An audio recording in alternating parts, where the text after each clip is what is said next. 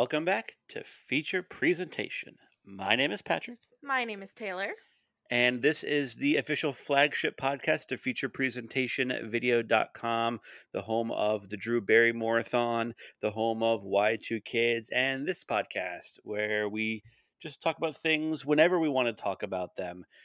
This episode, on Christopher Nolan's Tenet is sort of in anticipation of our Barbie Oppenheimer weekend next week, and I figured there would be no better way to celebrate the release of that film than to make Taylor watch Tenet again.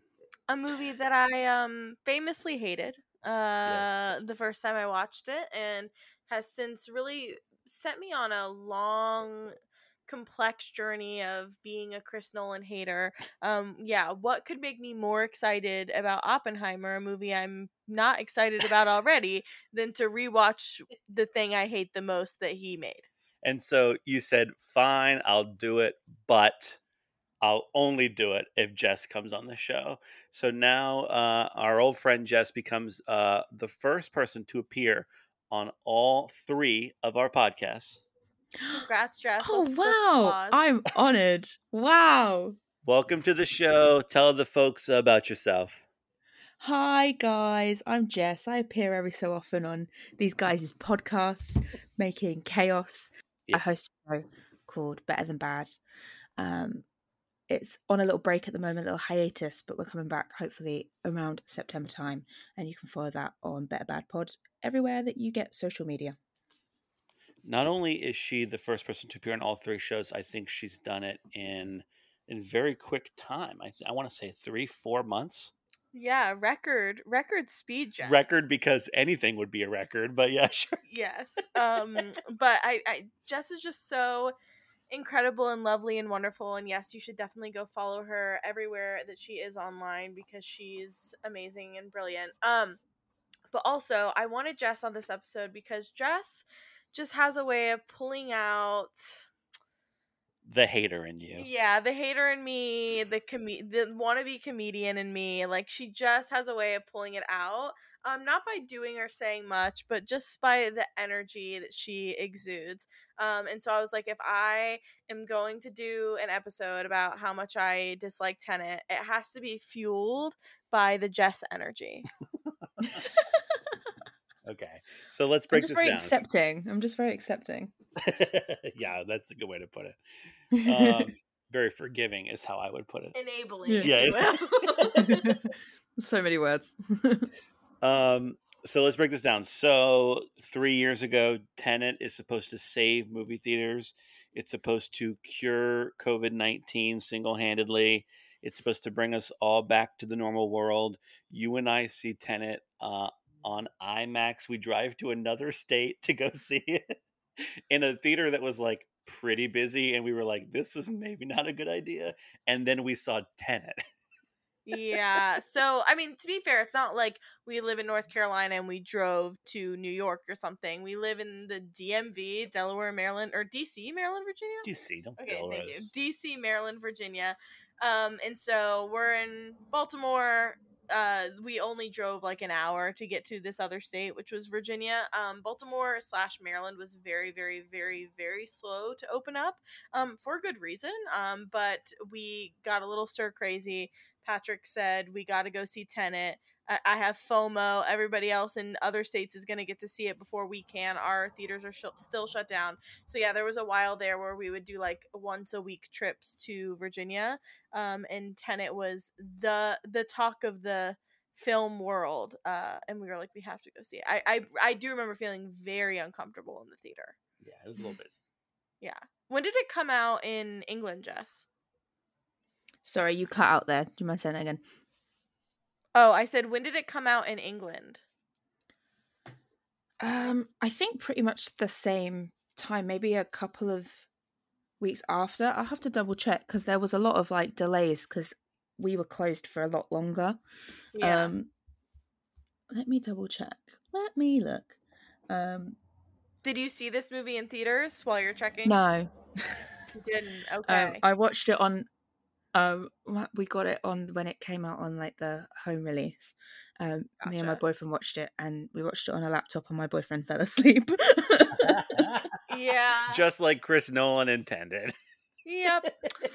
Yeah, Chris Nolan like wants it to be. I mean, let's just jump right into the hating. Well, okay, Shall hold on. No, we shall not. Back up a we? little bit here because you are very kind of torn on Christopher Nolan because we went on Jess's show, Better Than Bad, and we watched The Prestige, and we liked that one, right? And you thought The Dark Knight was a good movie, and you thought Inception was a good movie, but Inception was a really good movie when I was like 14. I still think it's a good movie. I think it's a fine movie now. And then Tenet just like it wiped away all goodwill. Yeah, and I thought that Batman Begins was painfully boring. Everybody thinks that's boring. Yeah, and yeah, I feel like I thought that The Prestige. I mean, again, I don't know. The Prestige was like good, but I don't know if it's like a saving him from the monstrosity of Tenet. So yeah, so we saw this like on IMAX, and like it was cool. The plane blows up, and they jump around and do stuff backwards. Like that's cool on IMAX. We watched it for the first time on the Blu-ray release in anticipation of this episode, and I went, "Wow, everything about this is worse. Way. Everything about this is worse." Like at home, and so Jess, who's only ever seen it at home, your initial thoughts? I was just so confused. And I still am. I want you guys to know, I've been doing like extensive research, and by extensive, I mean a few Googles, of trying to figure out this film. And I can't. And I watched a 45-minute video called Tenet Explained, and it explained I think we watched nothing. the same one. It explained like when nothing. it came out. I read the whole synopsis just now, just to remind myself again of Tenet, just because I was like still struggling. Explain nothing. I've been Googling what different words mean. I've come to the conclusion that I may not be smart enough for this film, and that's okay. I can accept that. But anybody? Yeah, it's like I listened to somebody just explain the plot like on a drive to work recently, like beat by beat, like this is what was happening in this scene, this is what was happening in this scene, and I was like, yeah, okay, I get it, sure, uh-huh. And then it's like, and then they start to go backwards, and I was like, nope, I'm out.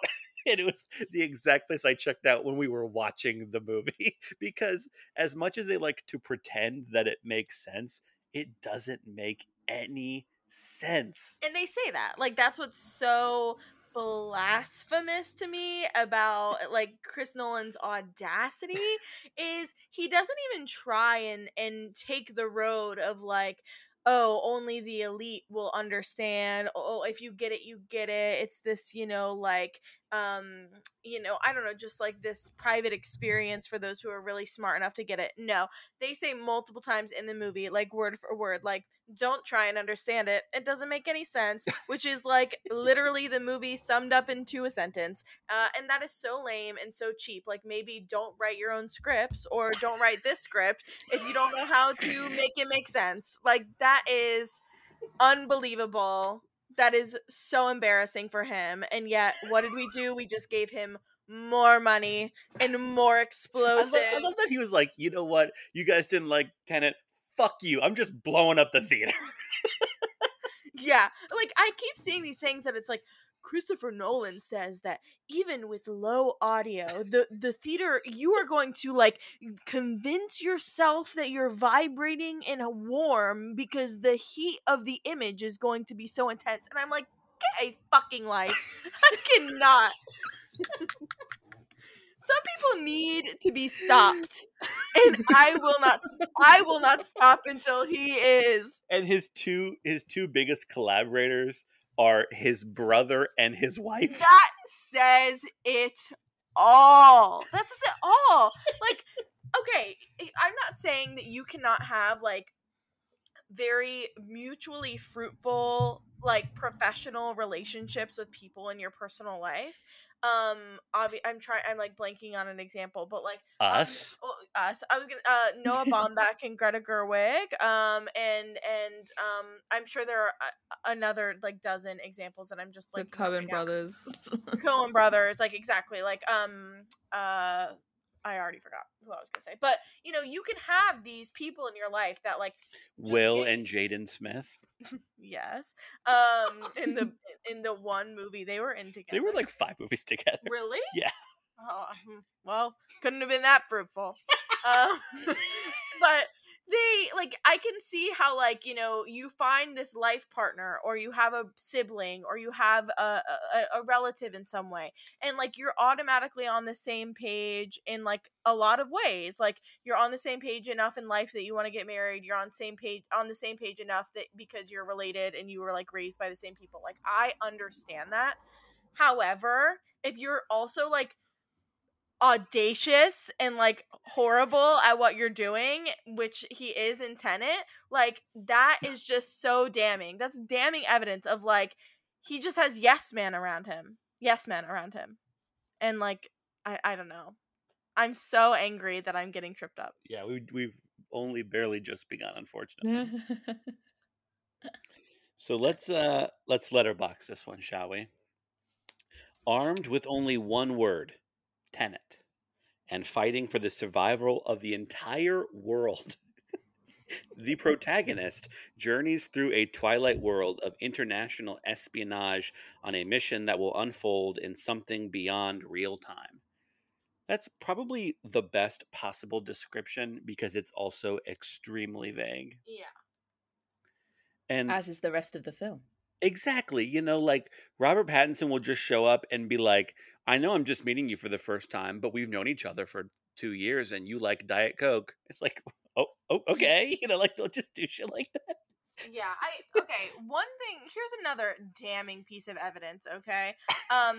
When I said to Patrick, you know, first of all, the mixing on this movie is horrific. Like that is just something that is so objective at this point. I think everybody agrees on that.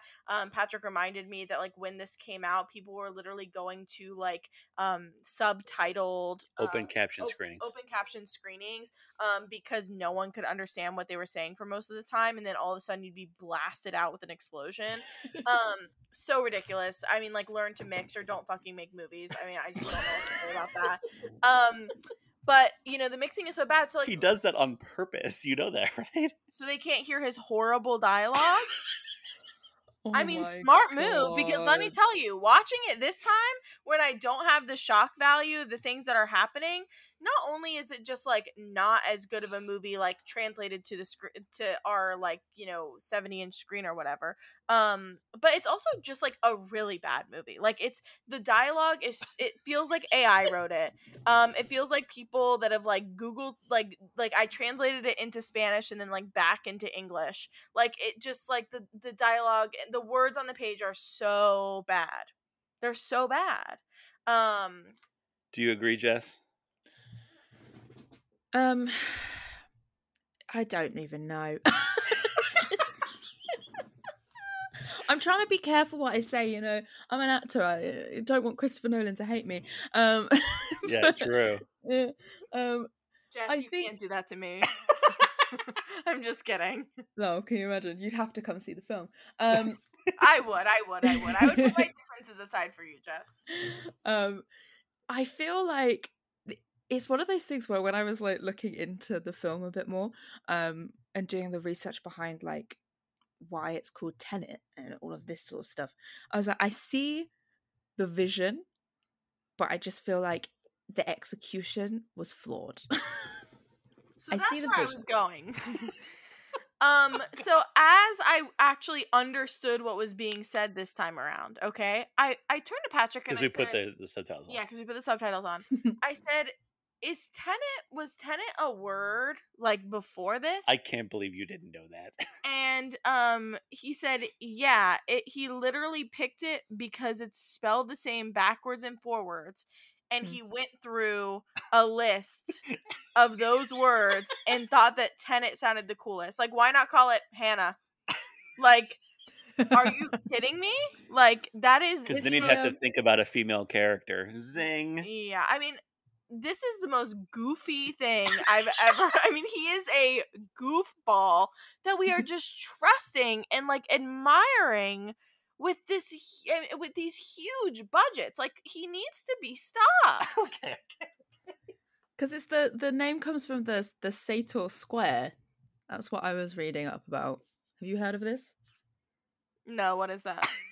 So there's this like kind of ancient puzzle called the Sator Square Coincidence, but continue. that's been found dotted around Europe, and on this square there's the words Sator, Arepo, Tenet, Opera, and Rotas, and all of those words. So Rotas is the backward spelling of Sator, Arepo is the backward spelling of Opera, and Tenet obviously is the backward spelling of itself. And every way you turn the square, you see those words, and all 5 of those words appear in the film. Interesting. Doesn't help any of the other damning evidence I have supplied. It doesn't help when they're driving backwards and you were like, wait, have they turned backwards already? And I was like, no, they're just driving the car backwards. Yeah, like, okay, let's break that scene down for a second, okay? Because they're moving backwards in time. Yeah. But the car is turned the opposite direction. Yeah. Like, if they were moving backwards in time, the car would just be moving backwards. They're driving the wrong direction on the road backwards. That doesn't make sense. That means you're driving in time backwards. Like, physically backwards. You're not driving backwards in time, or else your car would be moving backwards. Like, that makes no sense. Fumbled. He fumbled the bag with that. He fumbled the bag with a lot of things. But that's going to be my first example. I think that like that is something that just like plays better on the big screen, you know, like you kind of get caught up in like the zoomies of it. I was like really looking forward to seeing the plane crash again because I was like that was like the best part of the movie. It's when they just like bought a plane and drove it into a building and made it blow up. Like that'll be cool to see again. And then when you watch it at home, it's like, it's just a plane driving into a building. Yeah, it felt And very it moves so slowly as well. It's not It does. it's like hurtling towards it. It's just like kind of And like you can tell like that they like set off some like explosives like for the show of it that wouldn't have actually made any sense. You know, like the wing just explodes for no reason. I noticed that too. I thought that was weird. I do admire his commitment to doing things like in camera. He's like, no CGI. I'm gonna blow this building up. And when he does Oppenheimer, he's like, I'm gonna blow up the whole world. Like, we're all gonna sit down and watch Oppenheimer, and then he's just gonna set off a nuclear bomb, and he's gonna be like, bye guys. Like, I love maybe the that's what moment it's in the leading to. trailer when he goes like, what are the chances of blowing up the entire world? And Cillian Murphy goes like near zero. Like, what does it even mean? Yeah. And he's like, can it not be zero? Yeah, he's No. like, oh, you mean we might blow up the world? Yeah, no, like I think that's like one of the biggest things about like his filmmaking that is like, I mean, you got to respect is the fact that like he makes this stuff happen. You're right, he does it in camera. He shoots on IMAX. Like he thinks about like the theater experience. Mm. I think. Yeah, we can't hear it. Well, yeah, that's a big thing. But I think because of that, like he doesn't think about that movies only are in theaters for like 10 weeks if you're lucky. And otherwise, your movie will live in perpetuity on home video and on streaming. And a movie that is mixed like shit and is all about the big screen experience like just doesn't translate. And so then you're stuck with the story, and the story I feel like leaves a lot to be desired. You had said earlier, T, like I wish I had the ability to just like turn my brain off and just be wowed by this You're stuff. referencing by my Letterboxd review. Okay, that's what it was. Okay. Yeah. You want to talk about that? Well, yeah, I mean, like, I think that this movie... Okay, I'm going to say a term that I feel like is usually used as a joke. I'm going to use it, like, sincerely here, for lack of a better term. I think this movie is for, like, film bros who are down to clown and, like, down for a good time and are not people who actually, like, nitpick scripts and nitpick themes and stuff like you and I do. Not saying that we're superior. I'm just saying, like, two different kinds of film watchers.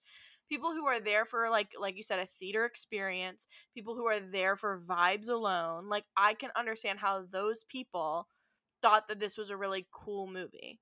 But I don't feel like you can look at this on paper, look at this at your home screening setup, look at this in terms of like actual storytelling and go like, "Oh, this is a very good film." Because it's nonsense. They say it's nonsense. It is nonsense. Like, that is, to me, like, nearly objective to say that. But I can appreciate that some people liked the vibes and liked seeing the plane crash in an IMAX. Like, I get that, and I wish that I could be that person, but I cannot.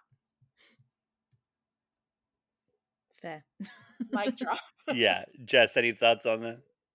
I mean, yeah, I think if you can just kind of switch off from trying to understand it and just kind of go with the flow a little bit with it, then it is quite enjoyable. It has some really fun sequences in there. I do think like the backwards fights that happens in the art gallery thing is really cool. Like, it was a cool thing to watch. It was interesting to see how they kind of tried to film that, and that was like my thing as well. A lot of those backwards scenes, I was like trying to figure out how they would film that, and it was all like visually pretty cool, but yeah, it's just trying to understand it. It gives me a headache. I think that, like, one thing that's kind of bothered me around the discourse of this movie, and I do want to say, like, I think was, I think the world was just partially a little bit unfair with it because it was supposed to be like the savior of cinema, and like if it had come out Mm. in like a normal 2020, it would have just been like a regular movie. I think that people had like really high expectations, and then really high highs and really low lows, right? And I think maybe we fell trapped to that a little bit. But one thing that really bothers me when it comes to the discourse around this movie is people call it like Christopher Nolan's James Bond. Like, you can tell that he really likes James Bond, and even the letterbox synopsis mentions espionage, which is technically true, right? They're doing some super spy stuff, but James Bond is like uh, cool and warm and Charismatic. fun, and just the movies in general, right? And this is like a very cold movie. The emotions are very like they are strained at the most. I mean, John David Washington, the protagonist, falls in love with the woman whose name I can't even remember right now, the female character, because she's so underdeveloped, and like he falls in love with her. I guess falls in love with her. He has some affinity for her after like a 20-second meeting. Like, I mean, it's just like, okay, well, that was weird. Oh, he's best friends with Bob Pattinson. They've been friends for however many years, but they just met. That's weird. I just think that so much about it is just so. Aaron Taylor Johnson's in this movie for like 5 seconds. Like, it's just like nothing about it feels like, it doesn't feel like at all like James Bond to me at all. Mm-mm.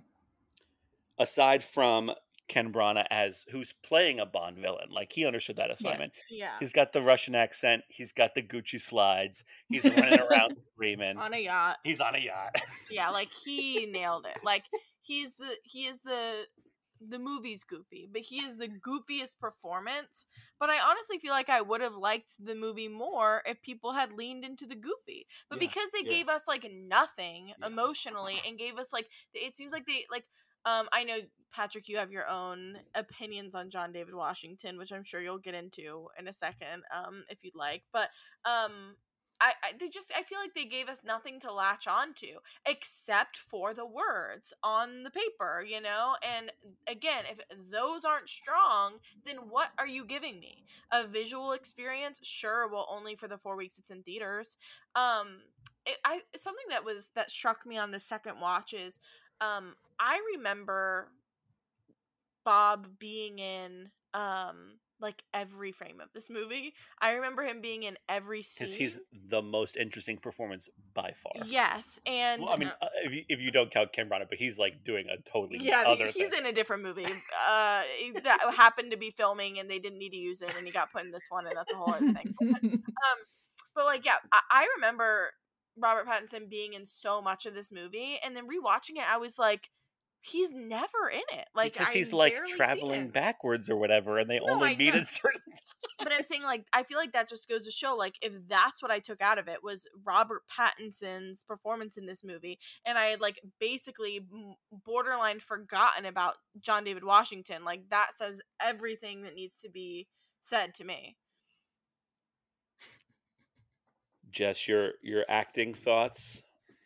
I mean, I thought I want to know whether Be the careful, actors Jess, understood the because script. if you act across John David Washington, he might say, "I listened to your Tenet podcast." Okay, yeah, I Yeah, listened to FP.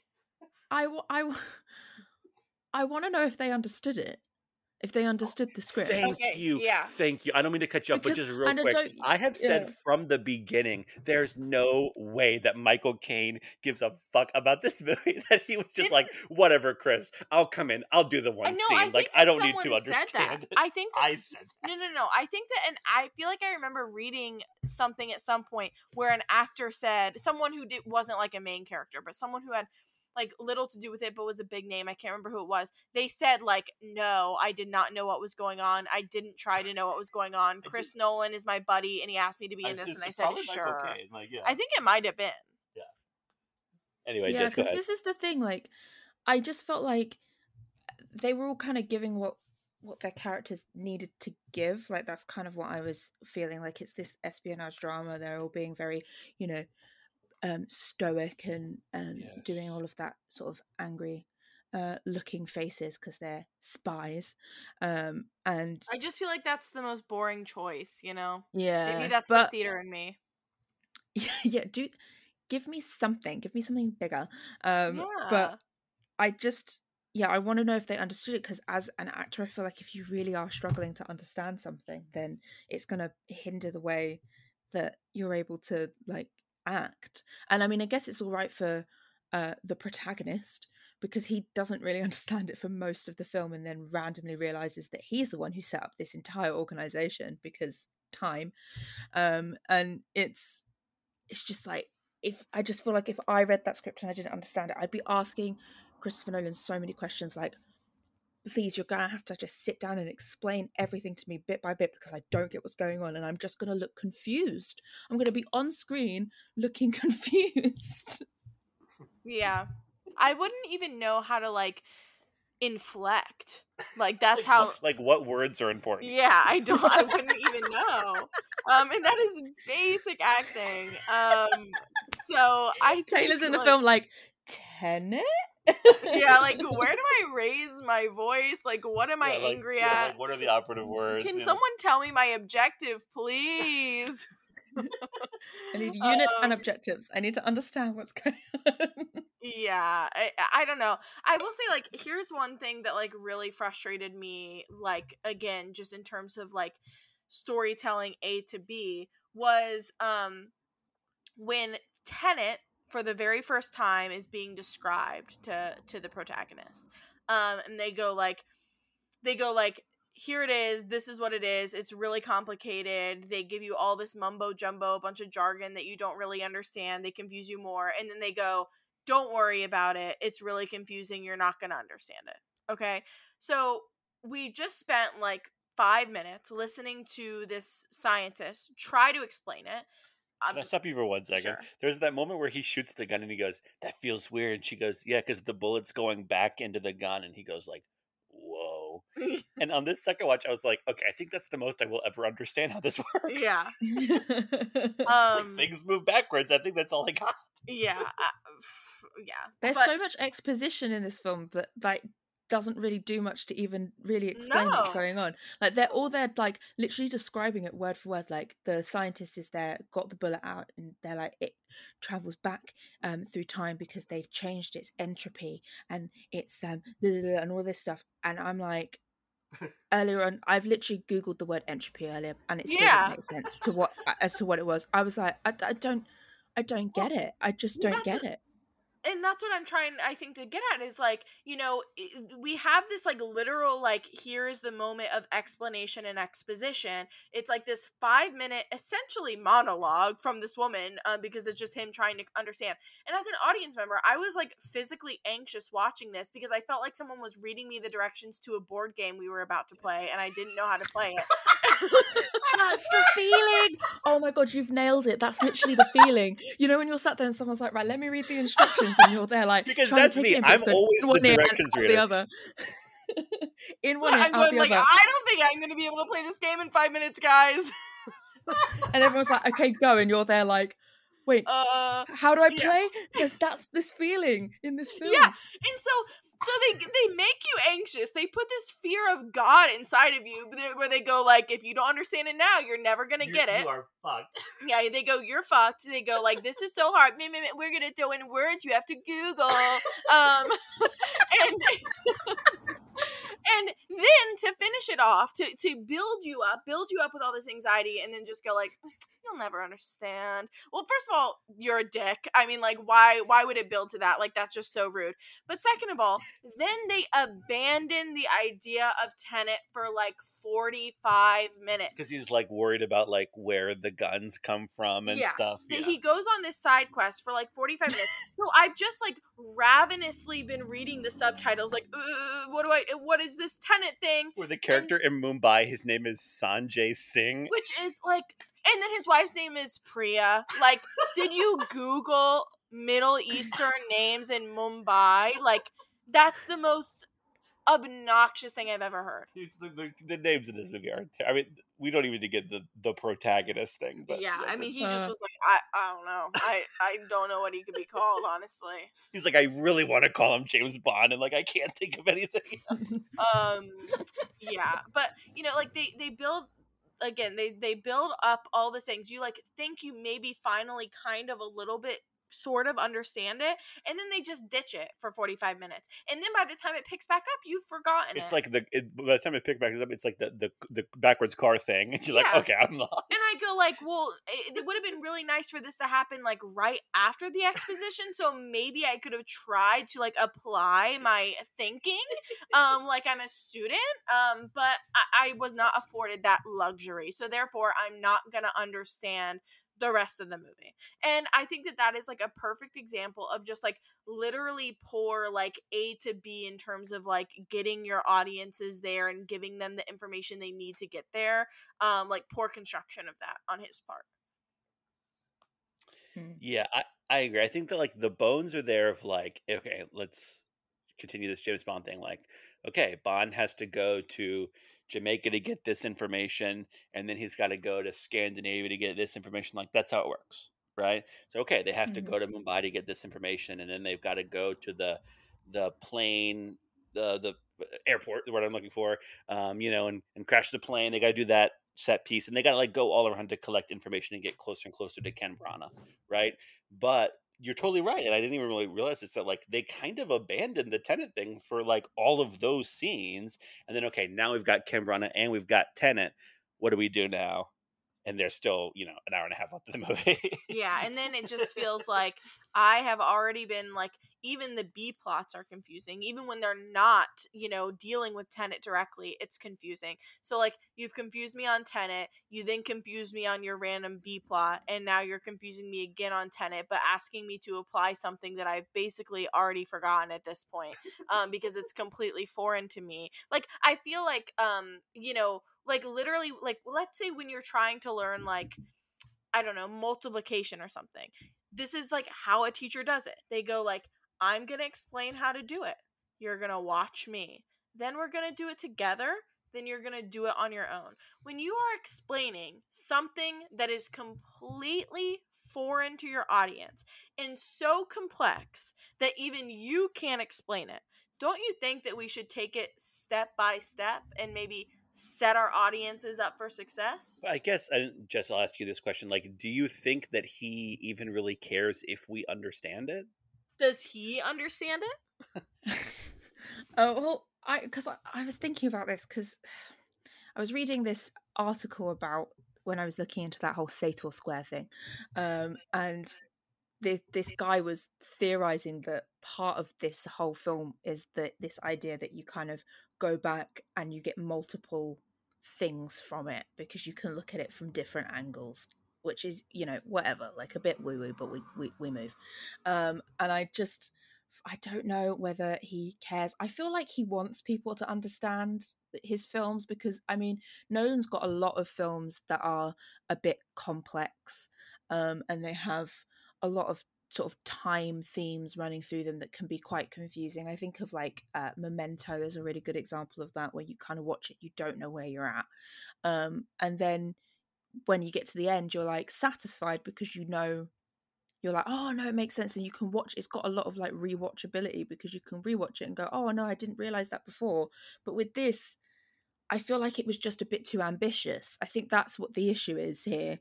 I think he had this story that was super ambitious, and it just kind of failed in the execution. And then what ended up happening was, because something I wanted to mention is like, I was so fixated on trying to figure out what was going on.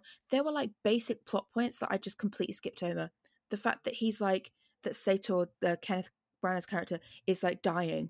Skipped over that. Didn't realize he was dying until I reread the synopsis. The fact that they're trying to like set off a nuclear bomb thing to destroy the world. Didn't even realize that. I had no idea why they were going into that bunker to try and like stop something. I didn't understand what was going on at all. Yeah, I couldn't figure out like why they cared. Like, why were they blowing up the the plane port thing? What am I trying to think of? Whatever that's called. Like I had the airport. Well, what that specific building? Oh, the hangar. The hangar. Thank you. Like I didn't understand like why did they need the paintings? Like I had no idea that like, oh, she I can't, I'm losing all my I think words her right name's now. Kat. Kat, thank you very much. I think. No, you're right. She's an appraiser. Yeah. And like screwed up a fake painting, and the fake painting is in the thing, and he's using the fake painting against her. I didn't get any of that. I was just like, oh, this is the scene where the plane blows up. Yeah. And that's why I think it was just like a bit too ambitious. I think there was a bit too much going on, and had it been a bit more focused, then I think people would have understood it a little bit more. Because I mean, like the basic plot, the idea that there's people who are in the future who are trying to send things back to destroy the world in the past because the world in the future is so shit. I was like, okay, basically that makes somewhat of sense and could be a really good story. But because there's so much going on around it, and with all this like James Bond espionage, going to one place, going to another, there's all these little side quests, as you put it, it becomes so confusing that you can't even keep up with the like the middle through line. Yeah, no, I completely agree. I feel like there's just a constant like, what is the literal objective of these characters right now? I'm not even talking about like from an acting perspective. I mean, like as an audience going like, what are they trying to do in this moment? They say so many times, and this is again like a testament to like just how vague the synopsis is, how vague the movie is, how vague it all feels. But they say so many times like, the fate of the world rests on our shoulders, and it's like, how? And how does this painting fit in? And how does this yacht fit in? Blow up the world if we don't stop that. Yeah, but like they never say that, like really outright. I feel like they just keep saying these like veiled threats and going like, our work is really important. And it's like, okay, it's so is mine. Fluffed like up in with what loads way? of, it's like fluffed up with loads of like big words. Yeah, I sound so dumb saying something like that. There's loads of big words in this film. No, I think it's like there's like when they're talking about the fact that they want to kind of blow up the past, they use like nuclear fusion, and then I'm like, if you'd have just said like nuclear bomb, or like they're sending a nuclear bomb back, or we're gonna blow up the past. Yeah. Like they're blowing up the past, they're sending back this nuclear bomb, they've like, and he's coming into the past in parts, he's getting his payment through gold from the past. Like I get that, but there's so many like weird scientific words, and I mean that's completely fine to have that in there because it's, you know, these are real words, they're real phrases, it's probably what you would say like in this situation. But maybe like then have a character who dumbs it down, you know, or have like another opportunity it's to like digest that's normally like what the role of like the sidekick character is, like that Rob Pattinson character is the Felix Leiter character. He's supposed to like come in and be like, okay, the United States wants to know what you're doing, 007, and then like Yeah. catch Mhm. up a little bit. But he instead all he does is just like confuse the protagonist even more by this Yeah. friendship that he doesn't understand until the end of the movie. Yeah, I feel like Robert Pattinson's character needed to be that person who was like in the room when he was getting everything explained and being like, basically, everything's going backwards because they're sending it from the past, and we'd all go, Yeah, that's "Oh, the thing is I like Yeah. get it." because the main character doesn't even understand what's going on. Yes, that's We what's so never confusing. And understand. I find it quite frustrating because, listen, Taylor, I know you hate Christopher Nolan. I know you do, but I like most of his films. I think it's Like, just this that ruined everything. This made me go like, this made me question how much I actually liked any of his stuff that I liked before. Like, this made me go like, let me revisit Inception. Was it even as good as I remember? Oh, let me revisit whatever. Is it really as good as I remember? Like, I don't know. I mm, feel like this made me like just be very skeptical of like all the things that I had appreciated before. yeah, I mean, of the films of his that I've seen, this is probably the only one that I haven't really got along with. Um, Everything else I've kind of relatively enjoyed, and so it was kind of like weird to see it. And I am excited to see Oppenheimer and see what he does with that, because at the end of the day, that is kind of, I think I've heard that he's going to have a bit of like stuff that is actually like factual and written, and then other stuff that's a bit more like he's kind of basing it into this sort of fictional world, but it's a bit more of a linear story. Like, I don't think there's much that he could kind of fuck up with it, um Yeah. so to I mean, speak. But I just feel like this film's just like so confusing, and it's, considering that he is a very good filmmaker and people want to work with him because he's a good filmmaker, it's kind of disappointing that it just, this idea that kind of there was some sort of gold in there somewhere, just kind of fell a bit flat. I think it's just an example of like why people need oversight, even people who have proven themselves to be talented.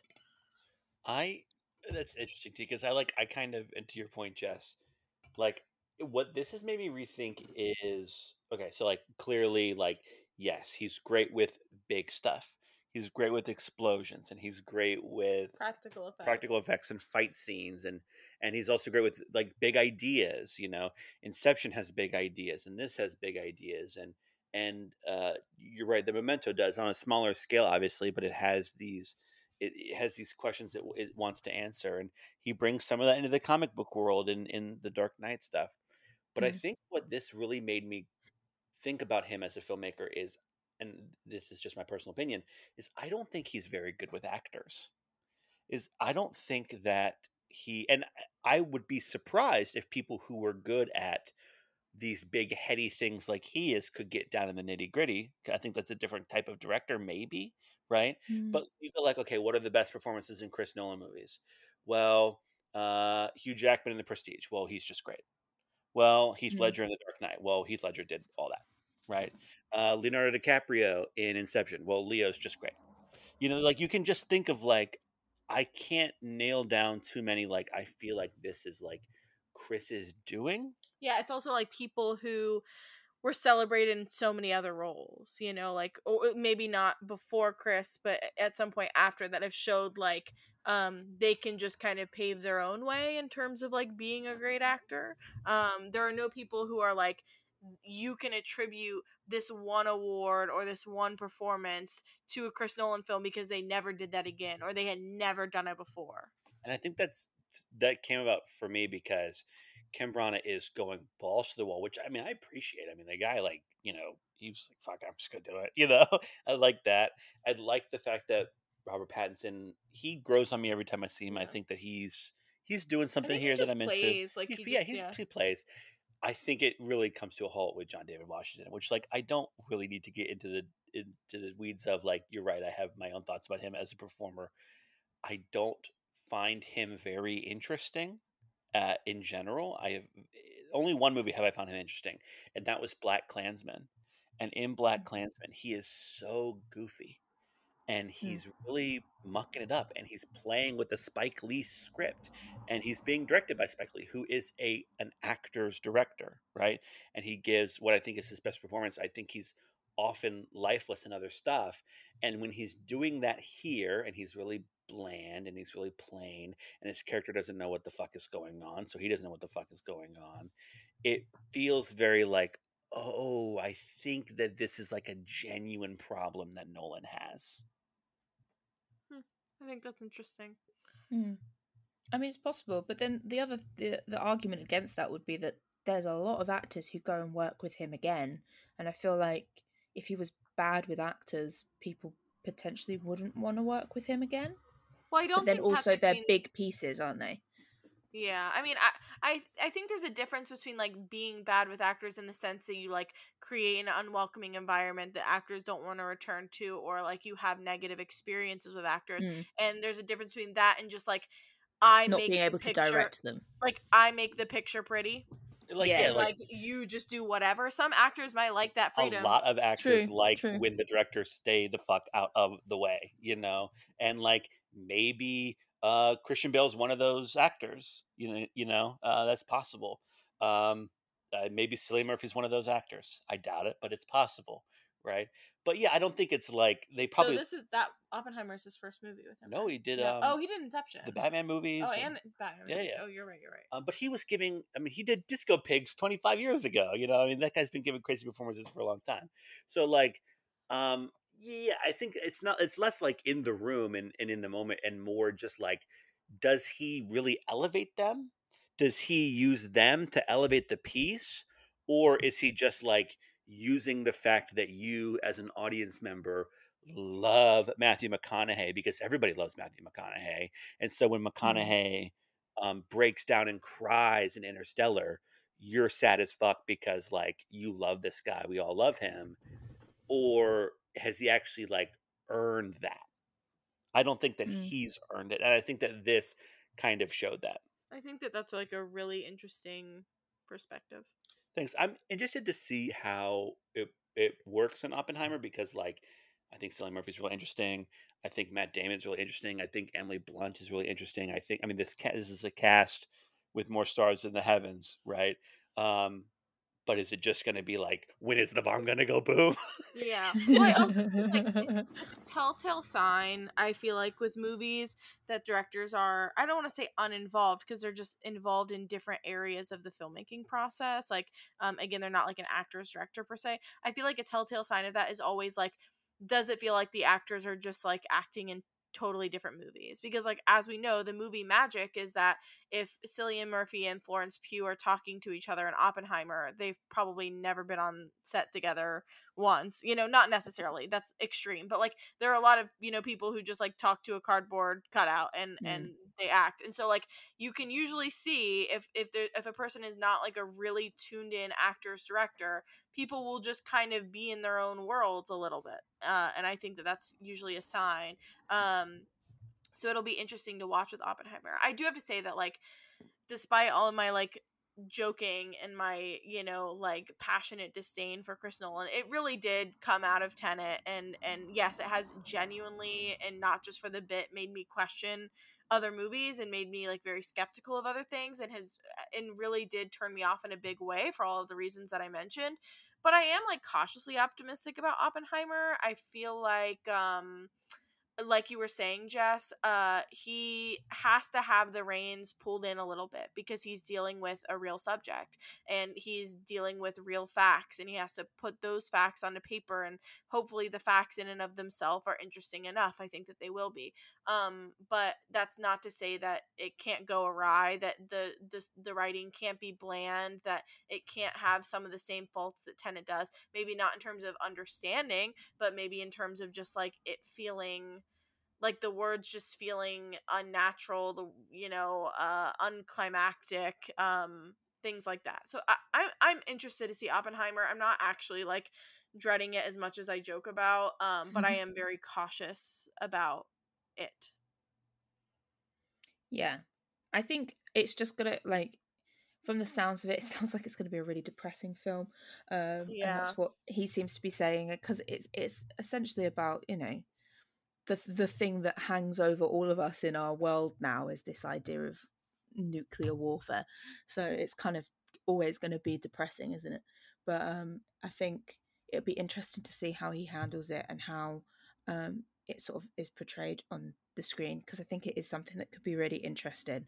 And yeah, I just think Christopher Nolan gets given a lot of money to do kind of whatever he wants, and I think sometimes that works and sometimes it doesn't. But Warner Brothers don't seem to care. It is Warner Brothers that do all his films, isn't it? I think that I want to say Oppenheimer is a new company because um, he, Warner pissed him off during the release of Tenet. Because Have to check I that. heard, I don't know if this is true. I heard that Warner Brothers told him, if you finish the Batman trilogy, we'll give you whatever money you want to make other films. I heard that through the grapevine, and I don't know whether Yeah, it's it true. was like he got to make the movies in between the Batman movies. They Yeah. were like, Okay. yeah, go off and make your weird thing that nobody cares about, and then it ended up being like Inception. Yeah.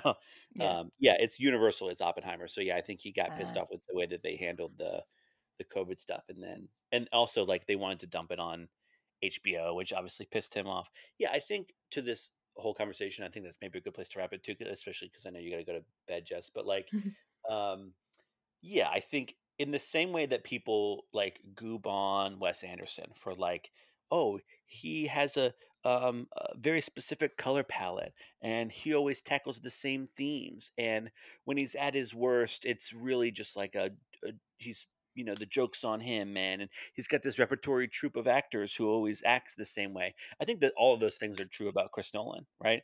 But I think in the same way, when it's on, it's really on. I think mhm. Inception, like, yeah, maybe you grew up a little bit and you went like, okay, this wasn't as deep. I still think it's like a hell of a thing to pull off. Yeah. The Dark Knight is maybe the best comic book movie of all time, one of the best action movies of the 21st century. Yeah, I'd And it agree with that. has one of the greatest performances ever in it, Hmm. right?